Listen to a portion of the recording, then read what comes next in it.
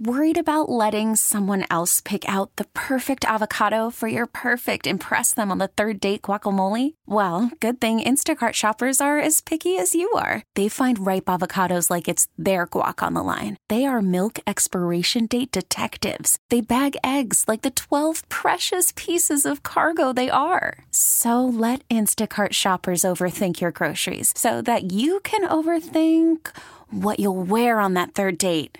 Download the Instacart app to get free delivery on your first 3 orders while supplies last. Minimum $10 per order. Additional terms apply. Hey, welcome back to the show. I had a lot of fun in hour number 1 going over the results of our Saints fan survey. The now annual, the traditional. I'm calling it 2 years makes it a tradition. A Saints fan survey here. Thanks to everybody who responded and voted in all the polls that we put up over the last handful of days. Lots of surprising responses and maybe some unsurprising responses also. Anything from roster cutdowns to Drew Brees' expected play this year, expectations for the team. All those results are now up at WWL.com as our featured article. Again, thanks so much. Our Blue Runner Gumbo opinion poll. When is it not too early to describe a player as a bust? Not just in the NFL. I think this applies to all sports. We're talking about professional athletes here. Is it 2 years in, 3 years in, 4 years, 5 years in plus? I'm somebody actually who would like to make it if I was voting, it'd be 5+ years. I'm not going to call anybody a bust until kind of their career is over. And this was, yes, maybe in response to growing disconcern among Saints fans about Marcus Davenport and maybe his lack of development. I think that is way premature. Frankly, I think anybody talking about that seems like they have an agenda when he hasn't even stepped on a field for a regular season game in year number 2. Just slow down and watch what happens here. And if Trey Hendrickson is getting more snaps defensively, maybe at the expense of Marcus Davenport, I don't think you should consider that an indictment of Davenport. I just think that you should consider that an improvement and development of Trey Hendrickson, who's looked darn good in training camp. Later this hour, we'll go back-to-back inside NFL training camp, and we'll go to New York and to Dallas. But first, let's talk some Saints with former Saints and NFL linebacker and Super Bowl champ Scott Shanle. Scott, how you doing tonight? I'm doing good. How you doing? Look, I'm great. I want to ask you about, you were hanging on the phone line there. We were talking about Davenport and Hendrickson, and this is something that every night on my show, Scott, people want to talk about. Oh, is Marcus Davenport, is he not developing? Does Trey Hendrickson, is he going to take his spot on the defense? What have you seen there from those players this preseason? Well, it's hard to know without knowing 100. If both players are 100% healthy, I think it's a little shocking that Hendrickson is playing a little bit more than Davenport because of what they invested in Davenport. Maybe he's got something lingering. Maybe they just want to make sure he's 100% healthy for the regular season because he had some nicked up issues last year. I don't know. But like I said, if everything's equal and both players are 100% healthy, I don't think it's a good sign that somebody you invested 2 first-round picks in is not playing more than somebody else who at one time was maybe on the bubble of making the team.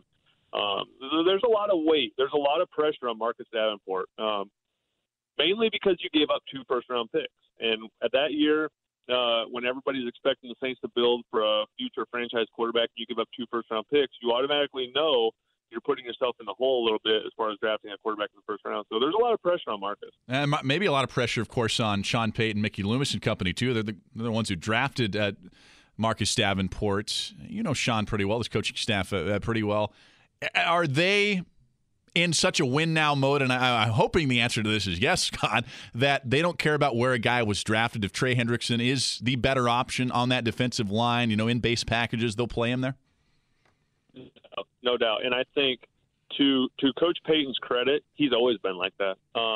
Many examples. The most famous example is Antonio Pittman getting cut for Pierre Thomas. And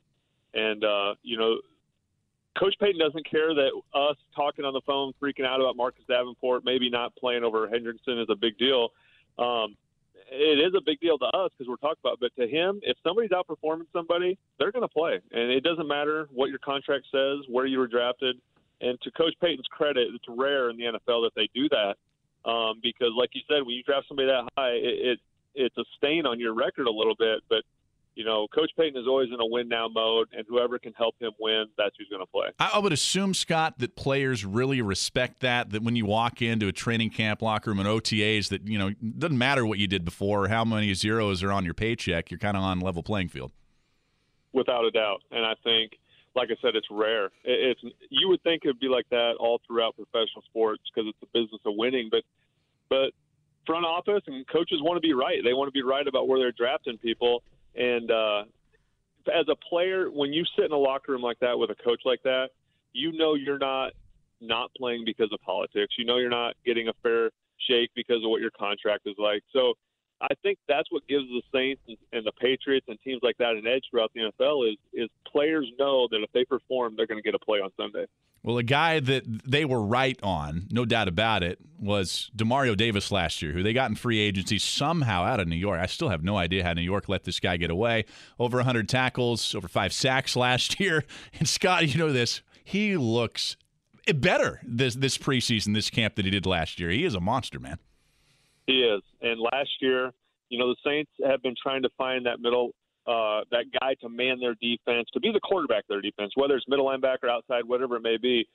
And he brought that. I mean, he was one of the best free agent signings they've had. And to Demario's credit, as a veteran player, played his best football last year. And I think for me, being a former linebacker, I knew a lot about Demario as a tackling machine. You look at his stats, a lot of tackles, played in a 3-4 defense for the Jets, and was kind of a thumper. The one thing I did not expect, and where his game has really evolved last year and this year, is his ability to play in space, his ability to blitz and to cover running backs and tight ends.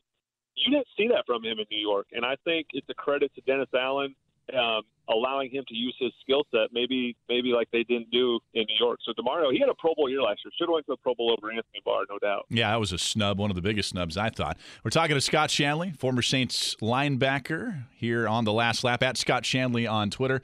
One of his mates in that linebacker core is Alex Anzalone, now in his 3rd year. What are you seeing from him this preseason? What are you hearing about him? I think Alex is an outstanding linebacker. I think anytime you play as early as you do as a rookie, his size, his explosiveness. Whenever I see a guy with that build who can stay on the field for all 3 downs, those are special players. And so the Saints definitely hit when they drafted Alex. The big thing for him was staying healthy. He got hurt his rookie year, stayed relatively healthy last year.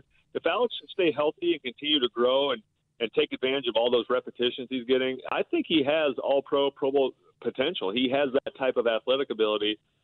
So with him and Demario Davis playing a lot of snaps in nickel, the Saints have 2 of the better 3-down linebackers in the NFL. Is this the best that linebacking core has been since you played for him, won a Super Bowl with him, Scott?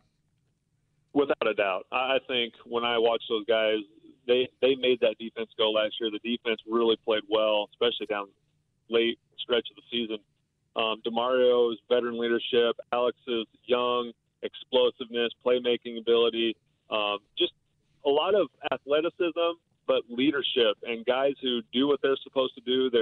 They play within the framework of the defense and make plays when they're called upon. So I think that linebacker core, it's been a while. They've been trying to reshape it and trying to find the right mix. I think they definitely found the right mix with this group. They did. The only guy that's not there this year from last year, in that group anyways, is Manti Te'o. And look, if you look at the entire defense, Scott, it's incredible. In today's age of the NFL, when about 40% of your roster is turning over every year, almost everybody's back defensively. I mean, now that Sheldon Rankins especially is back, you lost Okafor, you lost Manti Te'o, everybody else is back. Is that a good thing? I would assume it is, right?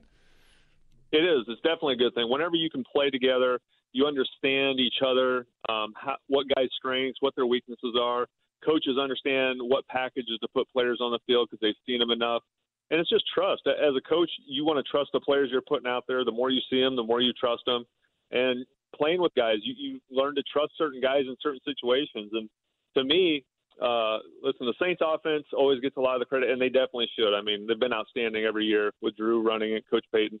But I really feel like this defense, what I saw out of them last year, that when you watch the 2019 Saints, I feel like this can be one of the better defenses in the league and potentially the strength of this team.